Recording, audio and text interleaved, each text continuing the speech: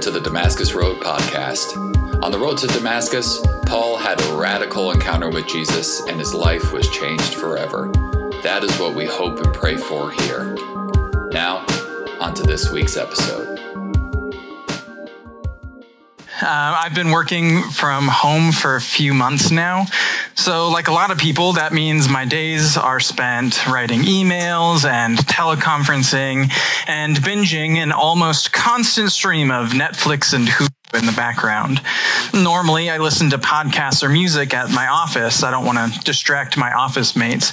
But when working on the couch in my sweatpants is an option, why not throw on some TV, right? Now, I know everyone has their own Hulu binging strategy. For me, I tend toward comedies or children's cartoons, shows with simple plot lines and good humor that don't distract me too much from my work. Shows like Single Parents, which we just watched a clip from. If you've never seen the show, the premise is straightforward. You can probably guess from the title. The show follows a group of single parents and their children as they support each other, parent together, and form this really great non-traditional family connection. It's funny and sweet. I totally recommend it to add to your work from home binge, even if you're like me and don't have kids yet. I'm sure I interact with the show much differently than someone who has been a parent might, but I still enjoy it. I watch Angie and Douglas trying to soothe baby Jack and laugh a little at their pain, empathize with them, the baby, and with my real friends who are parents and have probably experienced something similar. And then I breathe a sigh of relief for myself that I don't have to deal with any of that right now. Don't get me wrong, I love babies. They can be cute and cuddly, and their heads can be so soft when you scratch them. I just don't have much personal experience with them. My family is small. My immediate family is just me and my sister. Even extended out, I only have 3 cousins who I'm close with, 2 of whom are younger than me. As a family, we're just now entering into the time of life when we might see our family start to grow. First through spouses or partners, and then maybe through kiddos. Hopefully in that order, maybe not, who knows.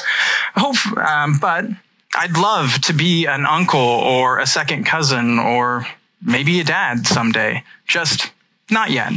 Allie and I are super happy being newly married and baby-free. We get to enjoy spending time with each other, figuring out what it means to be married. And the worst distraction we have working from home is the road construction outside. Well, it's actually our neighbor that is smoking his medical marijuana, but that's a different story. Plus, with years of schooling ahead for both of us, having children is a long time away. Right now, our best chance of hanging out with babies is babysitting for the Millers, which is great. Allie and I have both watched Roland and Aiden multiple times. We haven't gotten to hang out with Catherine much yet, but we'll get there. We love playing games and running around and doing all of the fun stuff. Then, when it becomes less fun, we can give them back, which is great. I remember a group of us went to San Diego last summer just to get out of Tucson for a bit. Allie and I volunteered to spend a day watching Aiden so Ryan and Megan could take Roland whale watching for the first time. Let me tell you, it was rough. As soon as the Millers left, Aiden started crying and proceeded to cry for nearly the entire time they were gone. For Allie and me, it felt a lot like the scene from Single Parents. Aiden was crying. We wanted to cry. We took turns holding him, walking all around our Airbnb, desperately trying to get him to sleep. Eventually, Aiden and I fell asleep together in a hammock, too exhausted to continue our crying and our pacing, for like half an hour. This is us. It's really cute. It's hard to see, but that's Aiden's head and that's my head and we're sleeping and it's great for like half an hour because that's all you get, right? As soon as we woke up, we were back at it, crying until Ryan and Megan came home and I gave him back. And guess what? Everything was immediately better. Not surprised. Aiden was happy, we were happy, and the trip could resume because at the end of the day, there's nothing as soothing as the presence of a safe parent. Allie and I are great babysitters, but when it comes to Aiden, we're poor substitutes for the real deal. The Miller's babies are incredibly blessed to have two wonderful parents. They've learned that when they are in pain or need, Ryan and Megan will be there to comfort them. They can be secure knowing they're deeply, intimately loved. As soon as we're born, we start learning how to form relationships through the care of our parents. We're little potatoes, worse even than potatoes. We can't feed ourselves or shelter ourselves or even clean ourselves. Our survival is entirely dependent on our relationship with our caregivers. They have to do everything for us, meet our every survival need, and without them, we wouldn't make it very far. We need those early experiences learning how to form relationships not only to survive, but eventually grow and flourish into adult people. Unfortunately, that doesn't necessarily mean all our experiences with our parents are good. All our childhood relationships look different. Some of us are blessed to have really great relationships with our parents or with a different childhood caregiver, an older sibling, a foster parent or grandparent maybe, someone who made us feel safe and secure in their care, someone who, when we cried, came to comfort us. However, others of us have extremely painful relationships with our parents. We learn really quickly that they were unreliable or maybe even dangerous. Rather than comfort, the presence of our parents brings us pain. For most of us, our experiences are a mixture of both. Our parents cared for us the best they could with the physical and emotional resources they had available. Sometimes they got it right, and sometimes they didn't. No matter what our experiences are, those early relationships define how we form intimate relationships throughout our lifespan. This theory in evolutionary psychology is called attachment theory. Attachment is the psychological and physiological process through which we learn to recognize our caregivers and other safe people, attach to them, and rely on them to meet our physical and relational needs. When a parent comforts us or protects us or feeds us, that action affects our bodies and our brains. Over time, we start to recognize this person is my person. Anyone else is a poor substitute. This morning, we're beginning a new teaching series called Attachment Disorder. We're really excited to bring this series to you and learn together a bit about how our brains work, how relationships work, and what that means for people who follow God. Attachment theory provides the foundation for what we'll be learning for the next 3 weeks. You might be thinking to yourself, a psychological theory might sound like an odd topic for a church teaching series. It might seem more appropriate for a lecture hall or counseling office. However, forming relationships is central to God's vision for our lives. As Christians, we are called into intimate relationships with each other and with God. We're designed for it. In the garden, God said to Adam, "It is not good for the man to be alone. I will make a helper who is just right for him." Then God made Eve, and the first family came into existence, the first community. They formed an intimate relationship with each other, provided for each other's physical and social needs, and it was good. It was beautiful. They felt secure and safe in the presence of each other and in the presence of God. Then sin entered the picture. Adam and Eve ate fruit from the tree which God had forbidden. Satan cast a doubt on God's goodness, provision, and love. Everyone started blaming each other. Eve made me do it. The serpent made me do it. Suddenly their relationship, their attachments weren't so secure anymore. They felt anxious, hiding themselves away from God and each other.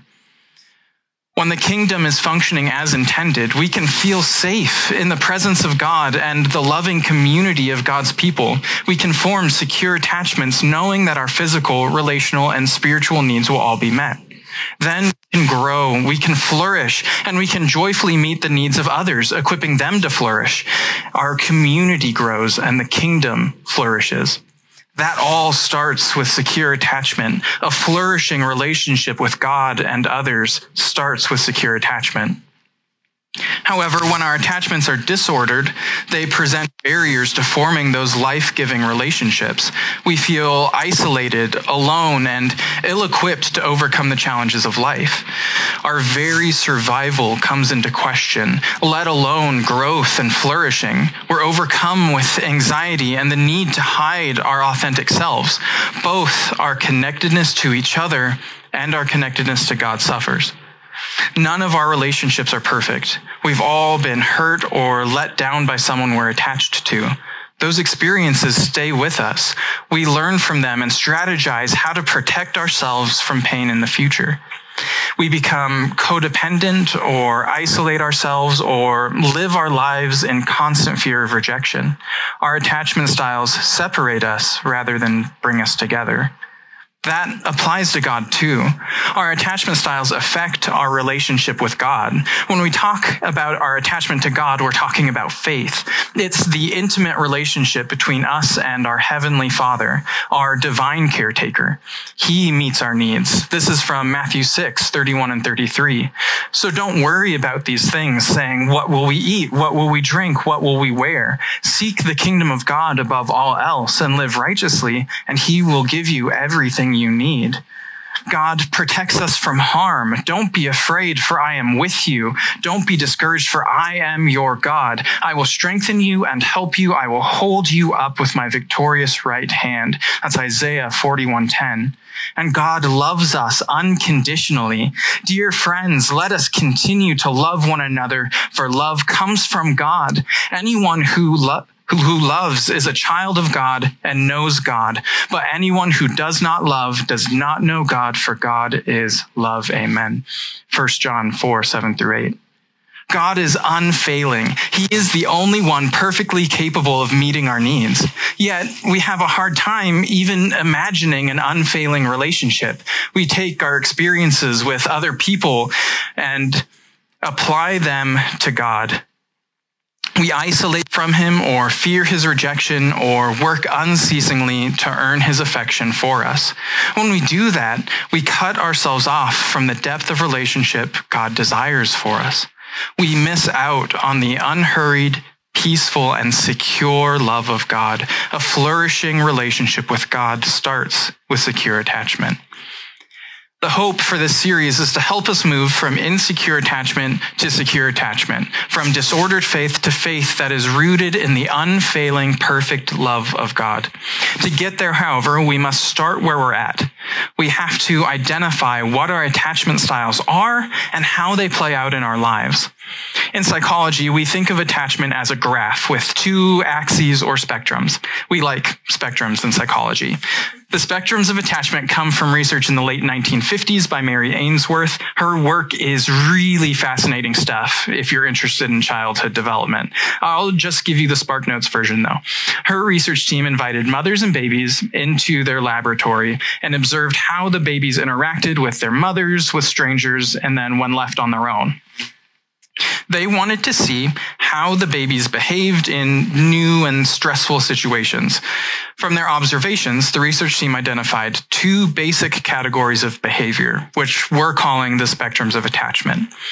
These two spectrums shouldn't be all that surprising.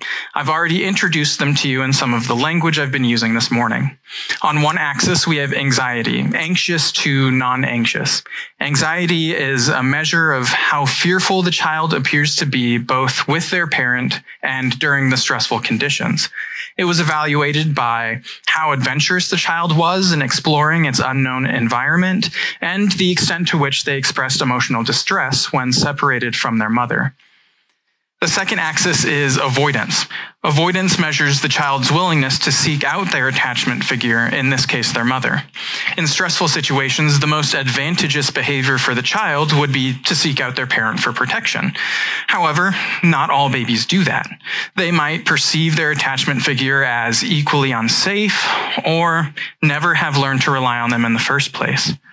For whatever reason, they remain isolated, hesitant to seek out their parents for comfort and safety. Together, these two spectrums, anxiety and avoidance, form a graph. Our attachment styles can fall anywhere within the four quadrants of that graph. They are representations of how we behave in intimate relationships. For example, in the Adam and Eve story I told earlier, when their attachments became insecure, they demonstrate behaviors from both spectrums of attachment. First, they felt anxiety. They became fearful of their nakedness, their vulnerability, and of God's ability to love them. So then they avoided relationships. They hid their true selves away from God and from each other. However, by performing those behaviors to protect themselves, they cut themselves off from intimacy. Again, a flourishing relationship with God and others starts with secure attachment. The first quadrant on our graph is secure attachment, but that's not where I want to focus the rest of our time this morning. Remember, the goal of this series is to help us move from insecure attachment to secure attachment and secure faith. A large part of our relationship with God involves unlearning and healing from unhealthy attachment strategies. So, we're going to look at attachment in the other three quadrants. At their most extreme, attachment styles in these quadrants significantly hinder our relational abilities. Psychologists call them attachment disorders. While not all of us have an attachment disorder, all of us have experienced pain in our intimate relationships, pain that over time can teach us unhealthy relational strategies. Understanding attachment disorders will help us understand our own behaviors better and the areas which we might need to grow.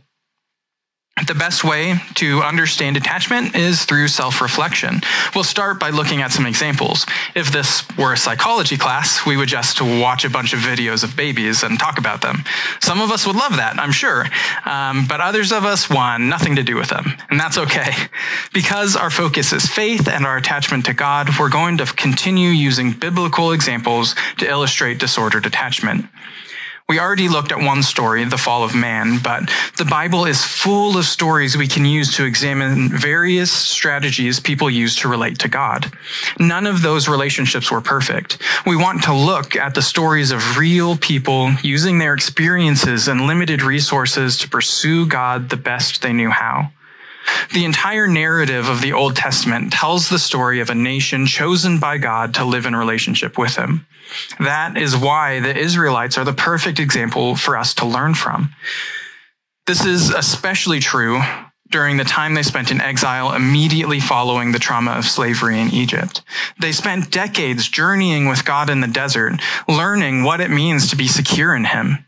They got it wrong more often than they got it right.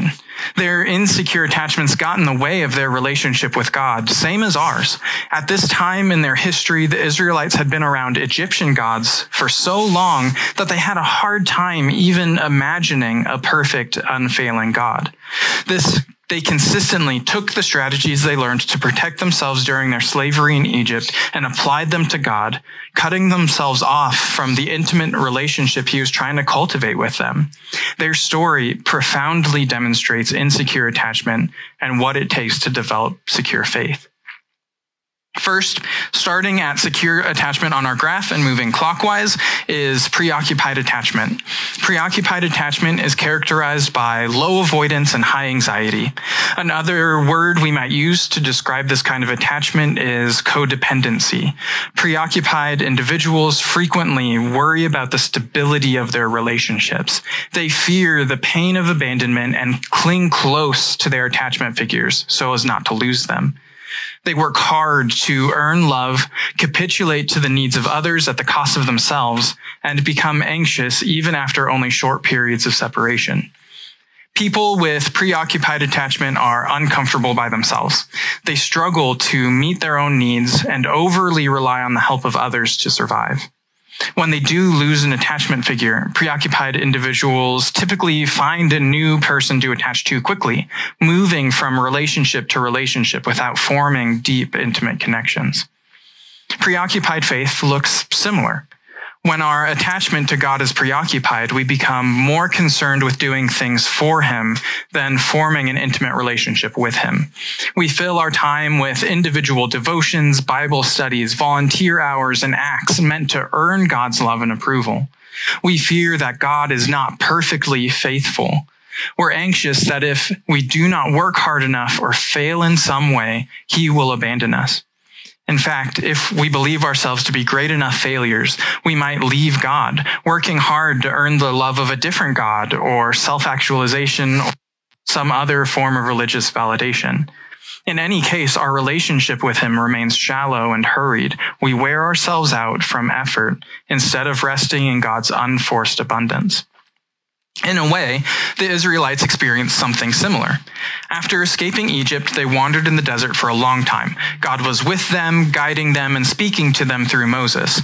He provided for their every need. He protected them from Pharaoh's armies, fed them, and led them safely through the wilderness day and night. Eventually, God invited Moses to join him on the top of Mount Sinai, where they could deepen their personal relationship, and God could relay his ultimate vision for the Israelites. Moses agreed. He went up the mountain and left the rest of the Israelites to worship and rest from their long journey thus far. We'll pick up the story in Exodus 32. When the people saw how long it was taking Moses to come back down the mountain, they gathered around Aaron. "Come on," they said, "make us some gods who can lead us. We don't know what happened to this fellow Moses who brought us here from the land of Egypt." So Aaron said, "Take the gold rings from the ears of your wives and sons and daughters and bring them to me." All the people took the gold rings from their ears and brought them to Aaron. Then Aaron took the gold, melted it down, and molded it into the shape of a calf. When the people saw it, they exclaimed, "O Israel, these are the gods who brought you out of the land of Egypt." It only took a short time of separation for the Israelites to feel abandoned. They were accustomed to appeasing fickle gods who would abandon them for the slightest offense. They used the attachment styles they learned from their experiences in Egypt and applied them to God. Work hard to earn a God's favor until you lose it, and then try a new one. They could not imagine a God who would remain faithful. They demonstrated high anxiety. Moses, like their spiritual leader, left them. God appeared to have left them, and they were afraid. They were afraid to be isolated in the desert with no one to protect them. After years of disempowerment, they could not survive on their own. As soon as someone offered them an alternative, they took it. That's low avoidance. They desperately asked for a new attachment figure, a new God to protect them. They could not stand to be alone when it was uncertain whether God or Moses would return. Do we believe in God's faithfulness? As we work our way through the different attachment styles and learn from the Israelite stories, I want to make sure that we take time to reflect. I want to give us the space to consider which parts of the Israelites' experiences resonate with us. Some of us might relate most with this style of attachment. Are we tired? When we're alone at night, can we enjoy that time? Or do we rush from one activity to the next without slowing down? Do we feel like we have to earn the love of those closest to us? The next quadrant on our graph is fearful avoidant attachment. This is attachment that is both anxious and avoidant. Fearful avoidant attachment typically forms when attachment figures are inconsistent, vacillating between safe and abusive. Individuals with fearful avoidant attachment are caught in between their fear of others and their fear of being alone.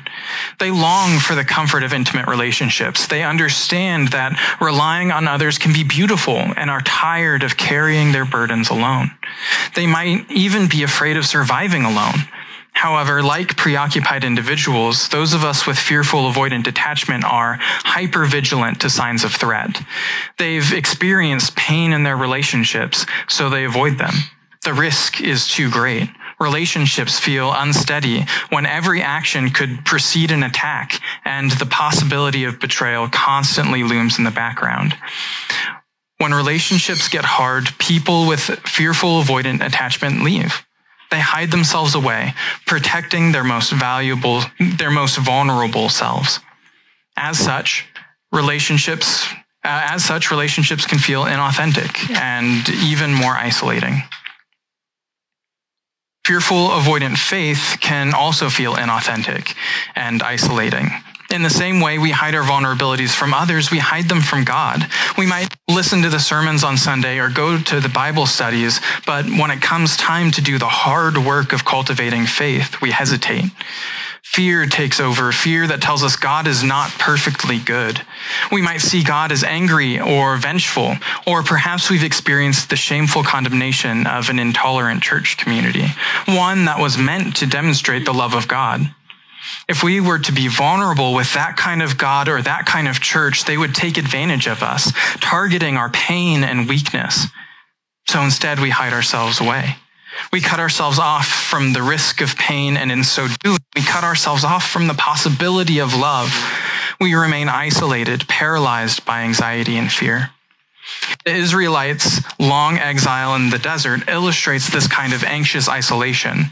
After 40 years of wandering, the Israelites finally arrived at the Promised Land. They had more or less successfully completed their journey with God, learning to rely on Him and cultivating an intimate relationship with Him in the process. God led them to the Promised Land and told them, "You're ready. You're ready for the next step, for a deeper relationship with me, and for the flourishing life I promised you.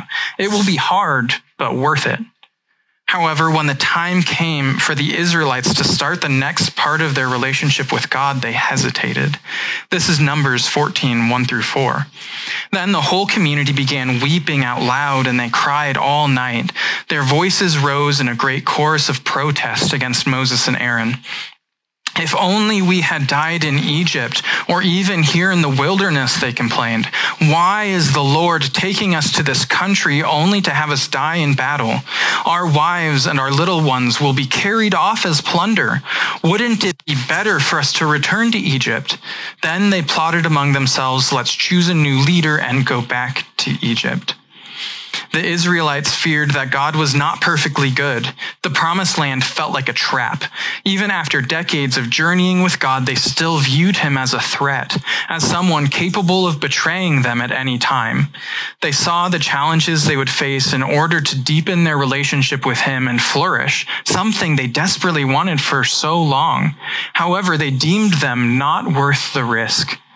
In the minds of the Israelites, the fear of pain and death outweighed any promise of flourishing, even though they knew it was better for them. So they turned around. When the relationship became difficult, they left. They avoided deeper intimacy with God, choosing instead to remain isolated in the desert for another 40 years until they eventually died without ever entering this life they were promised. The attachment strategy that they hoped would protect them instead cut them off from God and a flourishing relationship with Him. We have to ask ourselves, do we believe God is good? Are we constantly watching for signs of threat, signs that will be hurt if we let ourselves be vulnerable with God or the people closest to us? Think about our relationships. What relationships used to be a significant part of our lives but are no longer close? What happened? Did our fear cause them to remain shallow or fall apart? The last attachment style on our graph is dismissing avoidant. Attachment in this quadrant has low anxiety but high avoidance. Individuals with this attachment disorder often present as unhealthily self-sufficient or self-reliant.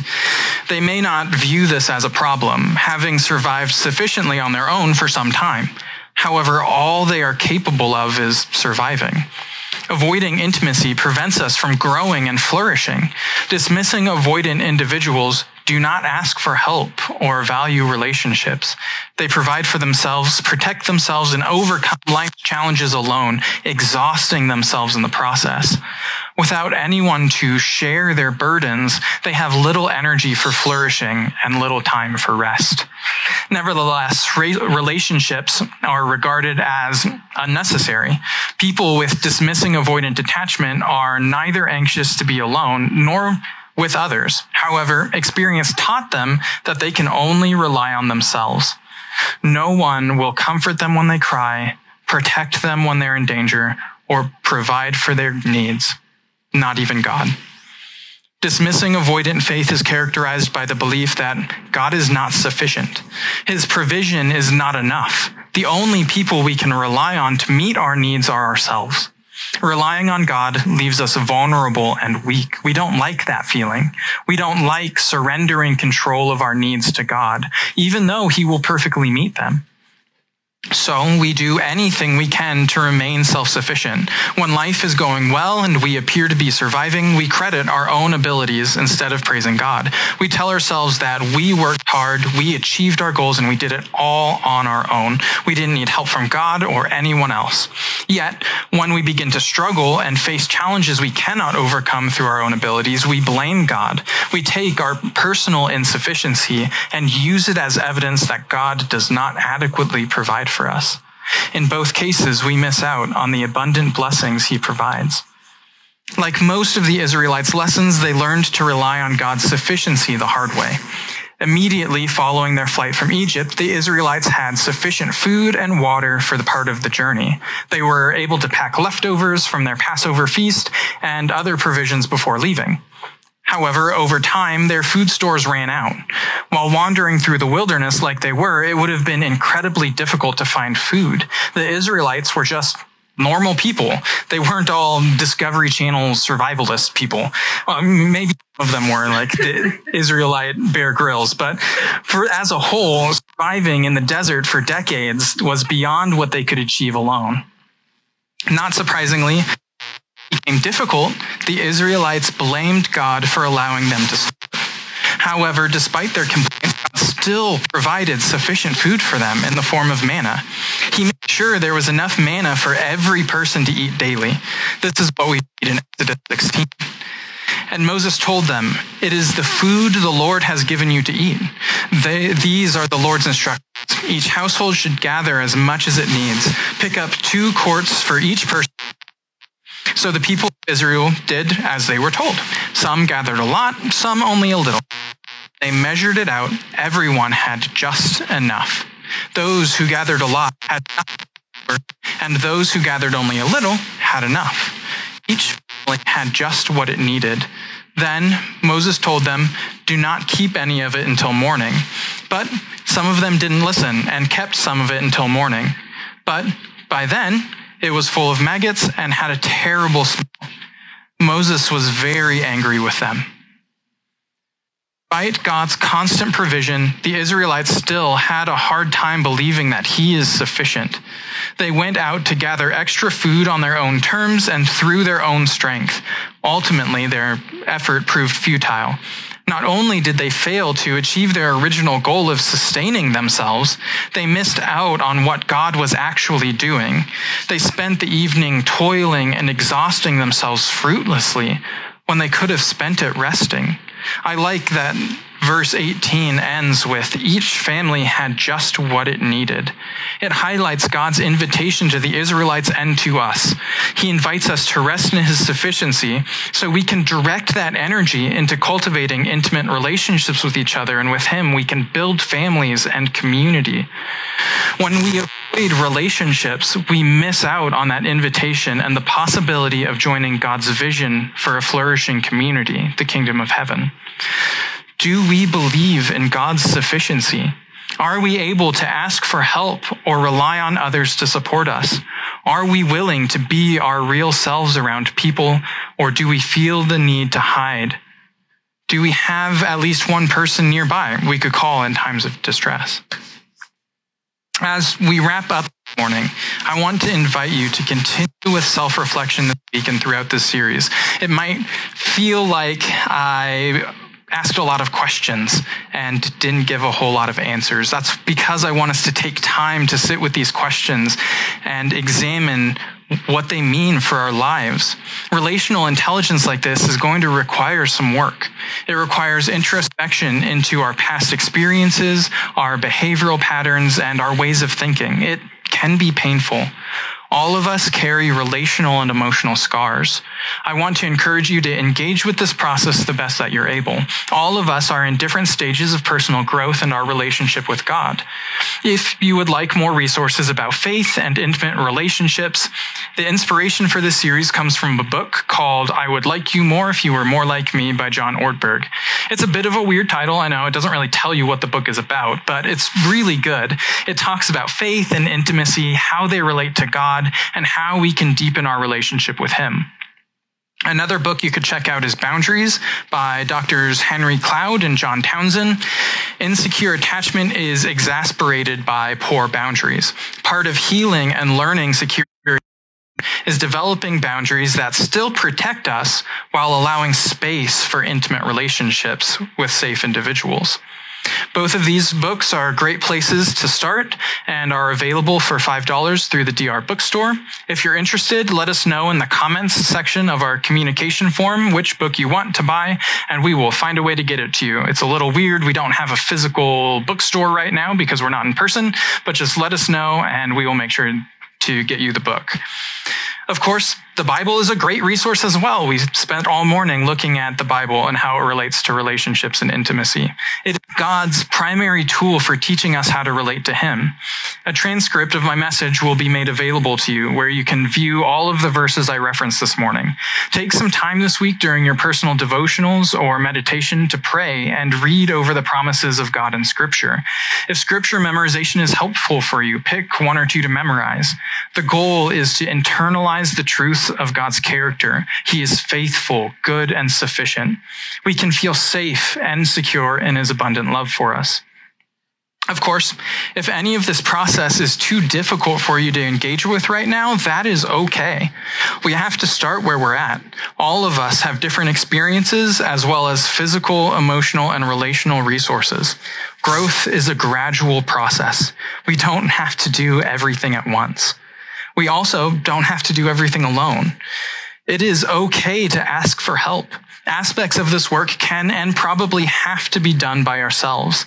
No one can do the work for us, but we can support each other as we grow. Reach out to close friends or family, people you trust to support you well. If you don't have anyone like that who you can turn to, please do not hesitate to reach out to someone on staff here at DR. There are some wonderful people here who would love to talk with you, help how we can, and connect you to other resources. Some of us might also need the help of a trained counselor in this area. There is nothing shameful about seeking psychological help, especially in the world we're currently living in. Attachment disorders are real and debilitating. Some of us might truly have a disorder. There are professionals who are equipped to help you, especially if you feel you have nowhere else to go. There is hope here. If you take anything from my message this morning, it is that you are not alone. There are people who love you, even if they get it wrong sometimes, and a God who loves you unfailingly. We do not have to live our lives afraid or isolated. Secure attachment is neither anxious nor avoidant. We can enter into relationships freely and with joy. We healthily rely on others to help meet our physical and relational needs, and then we help provide for their needs in return. Secure relationships are not characterized by fear. We courageously overcome the risks of pain, demonstrating to others our authentic selves. We're free to take risks, explore the world, and flourish. A flourishing relationship with God and others starts with secure attachment. That is what we're working towards in this series. We do not have to stay insecure. Our past pain does not need to define us now. We can heal and change and grow. Megan Miller will help us explore how next week. In the meantime, I want to encourage you again to take time to self-reflect. Identify where you are and where you would like to grow. Pray, meditate on God's promises to us, and reach out to those who love you. Let's work toward healthy, secure attachment together. Please pray with me. Father God, thank you for this morning, for the wonderful words you've given us through the Bible. Thank you that we can rely on you so perfectly, that you are good and faithful and secure. Our prayer is that we can learn to engage with you more, relaxing into your abundance, Father. We pray. Amen. Thank you for joining the Damascus Road podcast. Our mission is to follow Jesus together by being with God, loving everyone, transforming people, developing leaders, growing new ministries, and changing the world. You can find out more about us online at DamascusRoadTucson.com.